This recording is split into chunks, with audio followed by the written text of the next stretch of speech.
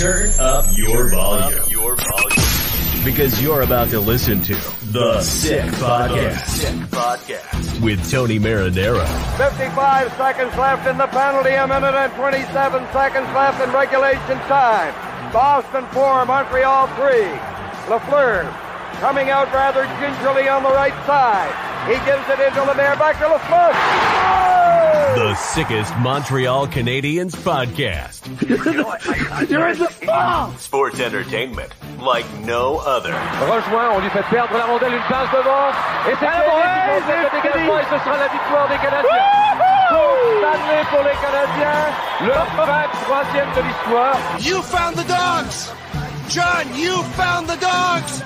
He found the dogs! And all together, they worked a young team to the top. And now, a 24th Stanley Cup banner will hang from the rafters of the famous Forum in Montreal. The Canadiens win the Stanley Cup. Brought to you by Energy Transportation Group. Driven to be different. LaBeat.tv. Embrace your true nature. And Playground, your premier gaming destination. It's gonna be sick. Marinaro, the Sick Podcast on this Tuesday, February 20th. Good Tuesday night, everyone. Hope you're doing well. You're watching on YouTube Live, Facebook Live, and Twitter Live. Tell your friends about it. Subscribe to our YouTube channel if you haven't already, and tell your friends to subscribe. It is absolutely free. And of course, we have an appointment every weeknight at 10 p.m. right here, talking Montreal Canadiens hockey. The Canadiens had practice earlier today, and it was an off day for Cole Caulfield, a therapy day for him after being off with Nick Suzuki and Juraj Slafkovsky yesterday. The Canadiens once again practice, and the Canadiens are going to be back at it tomorrow night when they host the Buffalo Sabres. The following night, they are going to visit the Penguins in Pittsburgh, and then a couple of days after that, they're going to play the New Jersey Devils on Saturday in Jersey. All right, so it's going to be busy 3 or 4 days for the Montreal Canadiens. The Sick Podcast brought to you in part by Energy Transportation Group, by LaBeat TV, and by Playground. Without further ado, it's going to be an abbreviated show tonight, folks. A little less time than usual for work-related reasons, but let's get to it. We're going to go with the whole quality over quantity tonight, and I'm sure we're going to be able to do it with TSN hockey analyst and director of scouting, Craig Button. How are you? I am good. I hope I can live up to the quality part. We all know that I can use a lot of quantity with respect to words, but we'll try to make it all about quality, Tony. I'm sure it always is with you, Craig. Don't worry about that. All right, okay. Players from Switzerland who took part in the Quebec Pee Wee tournament were taking in practice earlier today, and they walked out with their eyes big, wide open, and it's something that they're probably never going to forget. Craig, do you have a Quebec Pee Wee hockey tournament story by chance? I don't. I don't. Didn't participate in the Pee Wee tournament in Quebec City, and it's interesting with the new designations U10, U12, U14, U16. It will always be known as the International Pee Wee Tournament. You can never call it the International U12 Tournament. It's a Pee Wee Tournament.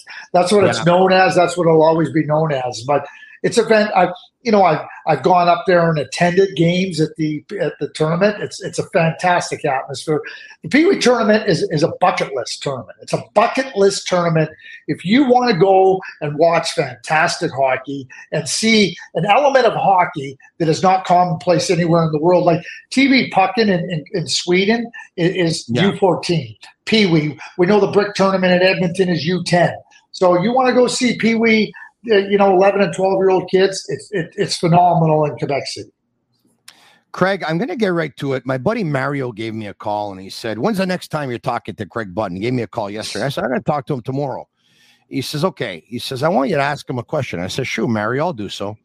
And he said, you guys have talked about Jake Allen in the past. He said, Tony, he said, we know what Kent Hughes is thinking. Kent Hughes wants to trade one of his goalies. Chances are he wants to trade Jake Allen, who's older than Caden Primo and makes a lot more money. than Caden Primo, has already reached his ceiling and is on the downward spiral of his career, and Caden Primo is nowhere near his ceiling yet. We'll see what happens. He said, and they went with the 3-goalie system, and Jake Allen hasn't played a lot. And when he has played, it seems like he's been giving up at least 3 goals every game for the longest time now. And he said he's having statistically the worst season of his career. So his trade value has gone way down from where it probably was earlier on in the season, if it was high, because who knows, he was still under contract this year and next year. He says, and Kent Hughes has gone on record as saying that he wouldn't send Jake Allen to Laval. He said, but can you ask Craig, is there any way that Kent can have a conversation with Jake and just say to him, Jake, we went with the 3-goalie system.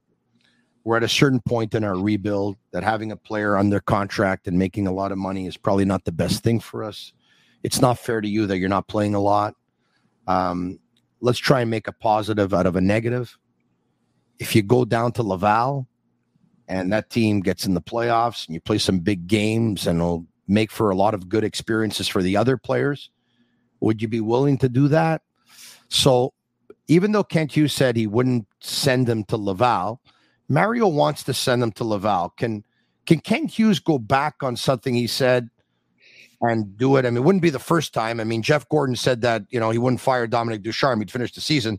And a month later, Dominic Ducharme was fired. So tackle the situation for me. Mario wants to know. Okay, so for Mario, Kent Hughes has really established what I would call a really good collaborative relationship with his coaching staff, and by extension, working with the players to help them understand what it means for development, what they're trying to do with their team. Kent's done it with the media. So when Kent says that he's not going to send Jake Allen to Laval, I think he understands better than anybody that fans and people might be saying, hey, listen, you know what, this will be better for the organization. A lot of good points just made. Go down there, go and play, find your game, help other players go through a positive experience. But Kent feels that's not what Jake Allen is best for Jake Allen. And Kent spends a lot of time with the players, spends a lot of time trying to ensure that he understands what's best for them and what their priorities are, and that he explains to the players what's best for the team. And, we can look at it from different ways, but Kent is establishing himself as a manager and as a leader that's going to not just do something because he can, but do something because it serves the interest of everybody involved.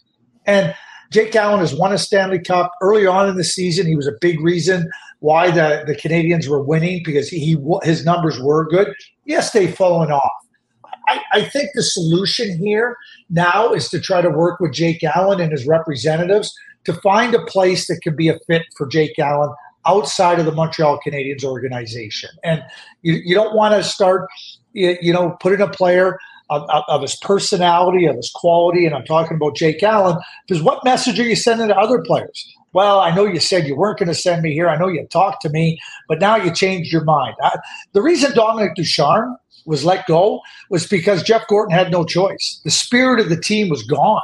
The ghosts of the former Montreal Canadiens teams didn't even want to be around the team with Dominic coaching. So Jeff was left with no choice because Dominic couldn't get the team to a place, even just with the way they played and the spirit of playing, into a spot. If Jake Allen is a solid person, which he is, and a solid player practicing and committing to being the best he can, he hasn't changed the equation for Kent Hughes. And therefore, I don't think Kent Hughes should change the equation here. Okay, got it. All right, okay. Josh Anderson, when the Canadians because they're in a rebuild, a lot of people are looking at contracts and saying, okay, you have to shed money. So then they start looking at Gallagher, who's after this year has 3 more years at 6.5. But a lot of Canadiens fans believe that, unfortunately, that contract is not movable, tradable, unless the Canadiens would get a very, very high contract, a player in a similar situation back in return. Josh Anderson. So the onus is on him, not having a very good season. There's been ups and downs. There's been a lot more downs than there has been ups. So earlier today, he was asked about it, and he's like, I got to find a way to be able to help this team. Unfortunately, it's not helping. It's not happening from a production standpoint. So how can he help this team? What would be your conversation with Josh Anderson? I think that those trades, if they could happen, specifically for Josh Anderson, are off-season trades. The cap is going to go up. A team not only has to fit him in this year on the cap, and, depending on where he went, could that happen? Yeah. But I think that these types of trades are best made in the off-season. Everybody knows what the cap is going to be. Other teams are trying to make maneuvers with their rosters. And so that's where opportunity, I think that's where the best opportunities arise for Kent Hughes. So that aside, I think Josh Anderson is at his very best when he plays the game in straight lines. And when he's an excellent skater, he's got size, he's got weight to his game. But I think Josh runs into problems when he tries to handle the puck. There's players that overhandle the puck. His problem happens when he handles the puck. Get the puck off your stick. Get the puck to players that are really good handling the puck. Shoot the puck if you don't have a play to make. Dump it in if you don't, and then go and grind.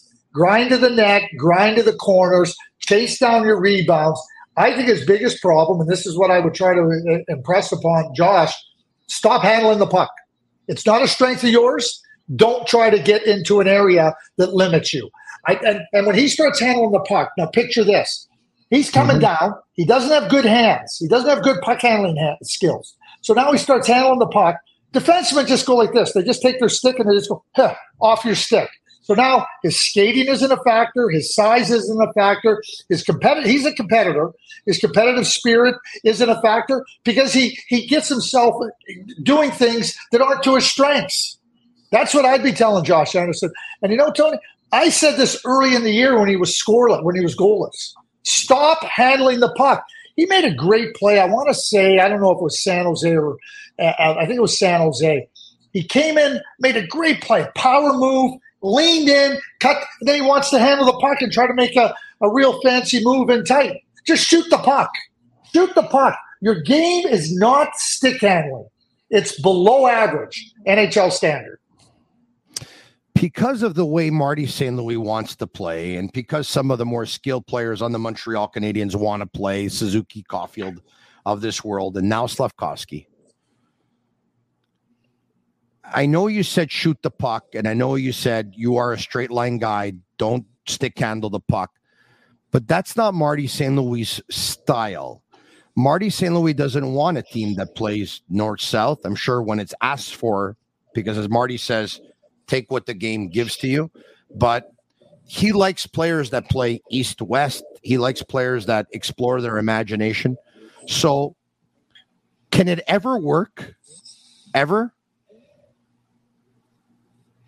Well, what I would say is it's great if you had a team full of players that can handle the puck and play east-west and be creative. Good luck with that. You better come to the acceptance that, this is the style of game that I prefer. This is what I would like to see everybody be able to do. You better get to reality and understand that not all players can do that. Good coaches can adapt. In football, do you pass every down because you have a throwing quarterback? No, because your quarterback will get killed. Your offensive line. Do you run every play? No, you don't. You got to use your receivers. You got to use your running back. Sometimes you got to use your fullback to catch balls. Sometimes you got to throw a screen. Sometimes you go downhill. If you start just getting in love with your philosophy and thinking that's the only way you can do things, you're not going to be as good a coach as you can be. And there's lots of different ways to be successful. It would be great if there was only one way to be successful. And I use football as an example. Hockey's the same way. I call it the puck possession conundrum. There are times having the puck on your stick is disadvantageous to the team. There are times you have to get the puck off your stick, and even though you want to hold on to the puck, there's times where you got to say, I got to give it up. I got to play for another day. It's like a quarterback in the pocket. You think quarterbacks want to throw incomplete passes? You think they want to throw the ball away? There's times when you have to throw the ball away. It's the same thing in hockey. And so coaches have to learn that. Marty has to learn that. And so you're not going to ask Cole Caulfield to go play the way Josh Anderson plays. And you better not ask Josh Anderson to play the way Cole Caulfield plays. All right. Okay. So Because they're in a rebuild and because he makes $5.5 million this year and for the next 3 years, and because his production has gone down considerably, 32 points a year ago, 32 points the year before that. Once again, he used to be a 27 goal scorer with Columbus back in 2018, 2019. So that's 5 years ago. But this season, 15 points in 51 games. The minus 21 after being minus 8 a year ago. At this point, is there anything like, I think it's safe to say he is who he is and he's not going to change. But can there still be another team in the National Hockey League who will look at this guy and say, bad team in a rebuild, he could be the guy who scored 27 goals 5 years ago for Columbus because he's still young enough to do it. And I think a change of scenery will do him well. He's 29 years old. He's a big boy. We can use him for the next 3-4 years in the playoffs if you're another team. Do you think at least one other team is thinking that? Or is this a contract that the Canadiens are just going to have to be resigned to and say, you know what, he'll be here for the next 3 years? No, I don't think you have to become resigned to anything. I don't think you have to come resigned to Josh Anderson having another season like this. It's been a season that hasn't gone Josh's way offensively. Early in the year when he was goalless, when he hadn't scored, you're watching him. You're going, oh, come on! Like, you got to get a goal somehow, some way, because he was doing a lot of good things. He just wasn't scoring. Again, trying to help a player understand and play to his strengths is one part of it. Understanding, and teams are always evaluating, is there value in a player that hasn't performed to the level? Does that player bring certain qualities that we could benefit from, that we lack? And that those evaluations are always ongoing, Tony. So I would never say that there's not teams interested. The challenge in the league is now you have you have to look at rosters, not just with expiring contracts, but you have to also look at rosters with young players, where players are moving either from their entry-level contracts into that second contract, or they're moving off a bridge into what is a long-term contract. So you're not just saying, oh, well, we got $5 million because we got this much money coming off with UFAs.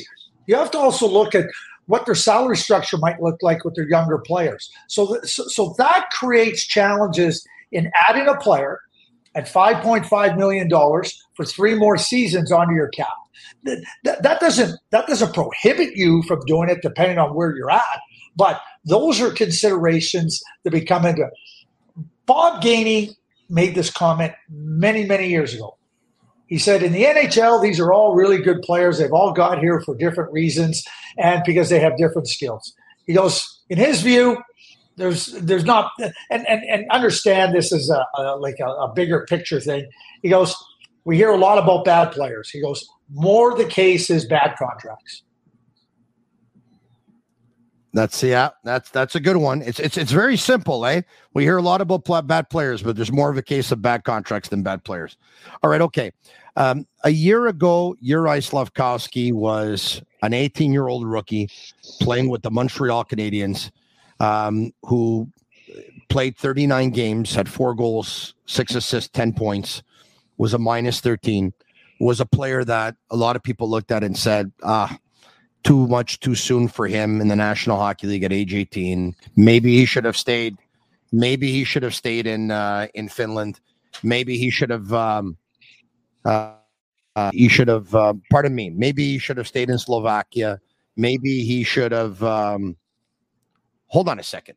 Maybe he should have stayed in Finland. Yes, he was playing. He was playing with TPS Turku. He was playing in TPS Turku. Maybe he should have gone to Laval. Yada yada yada. 1 year later, he's taken huge steps, 55 games, 12 goals, 18 assists, 30 points. There's not one direct line to development. People have stronger ideas. I, for one, and I'm not going to shy away from this, felt that it would have been better for Juraj Slafkovsky to be in Finland last year, developing his offensive game. I never thought the American Hockey League was the best place for him. And even at that, starting him in the NHL, fine, I understood.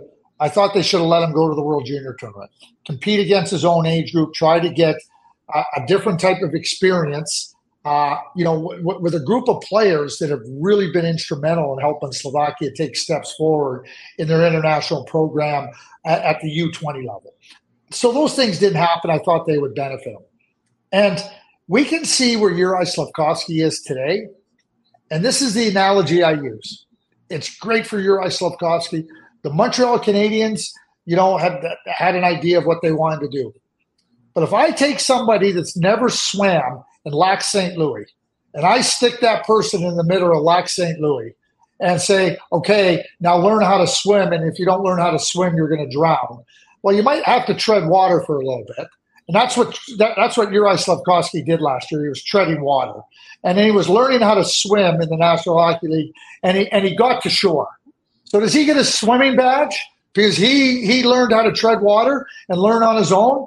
I'm not giving the Montreal Canadiens like this whole great development credit, because what I will say, and I will say very clearly, the NHL has failed more players than players have failed on their own. Juraj Slafkovsky got there. I know Montreal had a plan, but they're not getting all the credit here. So the credit is he's getting a lot of the credit. He deserves a lot of the credit.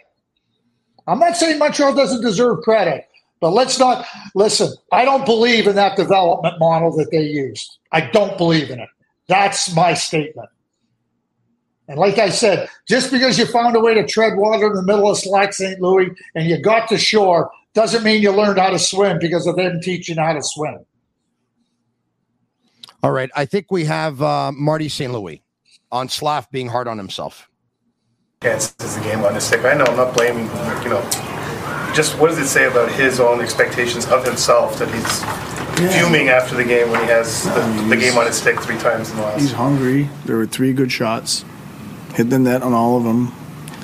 He squeezed the first one. I think it's shoulder blocker, the second one. Third one, Carlson, I think it's Carlson that came out. I know that the cage, the net looks empty, but it's not really when there's body in front. And, but I'm not surprised that he's emotional after the game. He's hungry and he wants to be the difference. The reason I ask is that he was always hard on himself when things were maybe not going well, and maybe that was a negative. When things are going well the way they are now, is that almost become a positive that his expectations for himself are so high? Yeah, I think driven players like that, they always want more. They're hungry for more. They're not content. They're not complacent, and it's a big reason why he's reached where he's at right now, I feel, in a short amount of time. All right, so we'll get that clip, by the way, about Slafkovsky post-game versus the Capitals in about a minute. He had 3 shots where he thought he had 3 chances to score, didn't score any. And there was one where he thought he had an empty net and John Carlson's in front of him and he's able to block it. And Slafkovsky, not a happy guy, turns over, slams his stick on the boards. And after the game, we'll get the clip in about 30 seconds here and we'll bring it up. And you'll hear him. He was very disappointed, very down on himself. But your thoughts on what you just heard Marty St. Louis say? Well, Marty St. Louis was talking about Slafkovsky, but he was talking about himself. Marty St. Louis was wired for excellence. And when you score 3 goals, it's just what you expected to do. When you don't, you're determined. He used words like competitive, not being complacent, determined. That's what you want in your players. That's what Marty St. Louis was. That's what he is now as a coach. What he is talking about is not only himself, but something that is so highly respected in other players, and Slafkovsky has that. All right, okay. Now we have Slafkovsky. It's right now, but tomorrow it's next day, and I just work on it again, and I'm sure that it will start going in when we need it in situation like, for example, like this. So I want to be the difference maker like many guys on this team, and I believe it will start working. Were you happy with your game tonight, just personally? Yeah, good game, but we didn't get the point, so it doesn't really matter. Yeah, exactly. Do you think a few minutes ago, do you think you would have ripped 3 shots at the end of the game that way? Probably not, but yeah, I mean that's a big step, but it doesn't matter for me. Has to go in. So even if I didn't 3 months ago and I did today, yeah, it has to go in. It doesn't matter. You think that not going in, that's something you could have done differently, or is it just the goalie making a save? It was the guy in front of the net, not the goalie, but yeah, maybe I could have shot it next to him. You should have seen that. We have the audio. But you should have seen the video. He was really down. He was really, and you know what? It's not too many people think they're going to make the playoffs. I mean, I think it's safe to say that they're not. And you know, his demeanor was that of someone who lost the playoff game. And who was it? It was Grant McCagg had a good point last week. He brought it to my attention. He said, when Slavkovsky scored a goal to make it 4-2 last week, they were trailing. He makes it 4-2. After he scores, he goes to the bench. There's no smile on his face. Like, there's no smile on his face whatsoever. Very disappointed. And you can tell the way he talks and the way he acts, and very team guy, eh? Very team guy. Always has been. And I don't think there's any question that he always will be. And he's driven, as Marty St. Louis talked about. He's focused on being the better. We talked about him working with a shooting coach. And there's so many things that happen.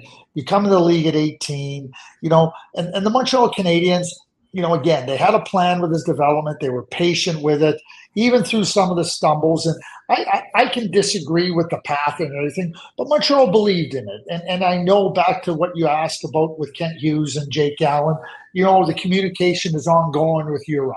It's hard when a player is drafted first overall and the expectations outside of the organization might be a lot more demanding than what they are inside the organization, what they're watching for, you know, from terms of development, how he handles different things. So that all becomes really instrumental in those communications, I think, with Uri. And like I said, there's not one right way to do things. And just because it's not the way I would do it doesn't mean you're not going to go down that path. Lots of teams have gone down that path.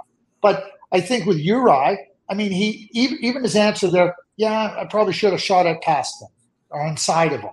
Like, you know, he's thinking about it, like, in terms, okay, what could have I done differently? What could have I done in that spot that would have got me a goal? You know, what you want players to be able to do is to be able to think about situations. What could have I done there? What could have I done here? What do I need to do better? What do I not need to do? That's part of development and growth. And when you watch him on the ice, when you hear him off the ice, I think there's all kinds of evidence of the determination, competitive spirit, and the level of understanding that Uri has and where he wants to go. That should come as no surprise to anybody. Marty St. Louis asked about Slavkovsky's game. Mention that. How did you find the rest of his game tonight? It was good. I mean, I felt as a group, our execution was so-so. Intentions were there, you know, but I mean, I felt like in the third period he was very dominant, you know, and when the game's on the line, and that's what you want from your top players. All right, there you have it. So, you know, you said something. It's funny because I have a buddy, and he thinks exactly like you, right? We talk soccer every day, and we talk about development, right? Or we talk about players. And, you know, a lot of people talk to him about development, and he kind of dismisses it. And he says, look, for me, he says the development is because there's a place where the players can play. So that can serve as development. He says, but ultimately it comes down to the player. And he believes that most of the development is a player that's doing it. And he says that's why you have the same structure for everybody, but there's some that are able to take their game to another level and succeed, and there's some that aren't. So he says, well, if the development was great, it should be bulletproof for everybody. And so he believes that most of development is actually the player deserves credit for. So you kind of sounded like my buddy there a couple of minutes ago. Yeah, well, I mean, if he's a buddy of yours, and tell him not to sound like me. I should probably sound like him. Think about teachers. We've all been in the classroom trying to learn a subject matter that might have been a little bit hard, right? And a teacher would try to guide us and would try to show us, and we might get a tutor. But ultimately, if we didn't put the work in, and we didn't like try to understand what we didn't understand, and then to understand it better, we weren't going to go any further. You weren't going to learn the subject matter. I don't care how great the teacher was. You had to have that in place. So I agree with your buddy there that, they're like, it would be great that there's, okay, show them this or show them that, or this is the way to do it or solve it this way. There's different methods, but I think development all in all comes down to, you having some direction and you having some idea of what we're trying to do here, and then that person applying it. I wanted to go on the entire show, and we'll break away in about 7 or 8 minutes here, but I wanted to go on the entire show without talking about Trevor Zegras, but I feel like I have to. So let me tell you why. This seems like a good group of guys and a good group of players with the Canadians. Once again, they're in a rebuild. They know it. They'll fall short of making the playoffs, but Suzuki's smiling again. Caulfield's smiling. Slafkovsky's smiling. There are other guys who are having bad individual seasons who are obviously smiling a little bit less, but you don't hear any bad stories. The group is pretty united. They stick up for each other. Everyone talks about how great a locker room it is. And when we talk about Zegras, there's this narrative out there about Zegras, right? I know you've heard it a million times, right? It's the same things we heard about Phil Kessel, and it's the same things we've heard about Jack Eichel, and it's the same things we've heard about other players. But it's also the same narrative that we heard about Drouin and Pierre-Luc Dubois. And unfortunately, Drouin and Pierre-Luc Dubois turned out to be those players that a lot of people had concerns about. One of the reasons why there's a sector of the fan base that's worried about Zegras is they're worried that a guy like Zegras, with everything they hear, individual, selfish, showboat, maybe not the most likable guy in his locker room, they're worried that he takes that, he brings it into the Canadiens locker room, and it all falls apart. Can you give me a comment on that? Yeah, I mean, somebody's going to have to give me something substantive on Trevor Zegras. I know Trevor Zegras. I've watched Trevor Zegras for a long time. And if somebody wants to start assailing his character, put your name to it. And don't tell me what you heard. Tell me, because again, I knew Jack Eichel for a long time. There was never anything wrong with Jack Eichel. You know what was wrong with Jack Eichel? The Buffalo Sabres were what was wrong. You know what's wrong right now in Anaheim is that they're not winning. They're not having a whole lot of fun in there. Trevor Zegras had 65 points last year on the worst team in the National Hockey League. The worst team in the National Hockey League. What happens if we start talking about the draft? Montreal Canadiens might be able to get Trevor Zegras. And now a narrative starts. That's how you want to get. That's where it goes. Tell me what, you don't like the way that he celebrates? I watched Ty Domi ride his stick down the ice. I watched Timo Solani shoot his glove in the air. What, in terms of Trevor Zegras, are people trying to suggest? Because I'll be honest with you, I haven't seen it. And listen, they have Carlson, they have McTavish, they just traded for Cutter Gauthier. At the end of the day, you look at it, maybe it's just a question of surplus, and they're looking to move players to try to strengthen in other areas. But I'll be straightforward with you, Tony. Yeah. The BS narratives, I don't buy into it. Put your name to it. Don't tell me. Okay. I don't want to hear about I heard Ryan O'Reilly, they couldn't wait to trade him because he said, I don't like losing. Oh, he went and won in Buffalo. He won in St. Louis. Matthew Tkachuk held out right before the first game of the season after his entry-level contract. He did exactly the same. Trevor Zegras did exactly or similar thing to Matthew Tkachuk. Why wasn't there any criticism of Matthew Tkachuk? Yeah. Well, besides the narrative, one of the things you'll hear is, no one will look at the 61 and 65 points in the last couple of years. They'll look at the 7 points in 20 games this year and say, well, he's on pace. He got hurt right off the bat. Yeah. And do you know how you get really talented players is when they're underperforming. Joe Thornton got traded. He won the Hart Trophy that year. Like, just go back and look at the number of players that got traded. Just go back and look at the number of Timo Solani got traded. Why did they trade Timo Solani? I'm going to bet because his performance was a little bit down. Players, good players, great players get traded. Great players get traded. Adam Oates got traded a couple of times. So, again, you can bring up Jonathan Drouin left his team. He had given you evidence that maybe there was some problems with the attitude and Jonathan's thing, right? And certainly Trevor Zegras hasn't left the team. All Trevor Zegras has done is perform. Jonathan Drouin didn't even perform in Tampa Bay very well. You're going to say that about Trevor Zegras? It's all the BS narratives. I got no time for them. I think he had 53 or 54 points.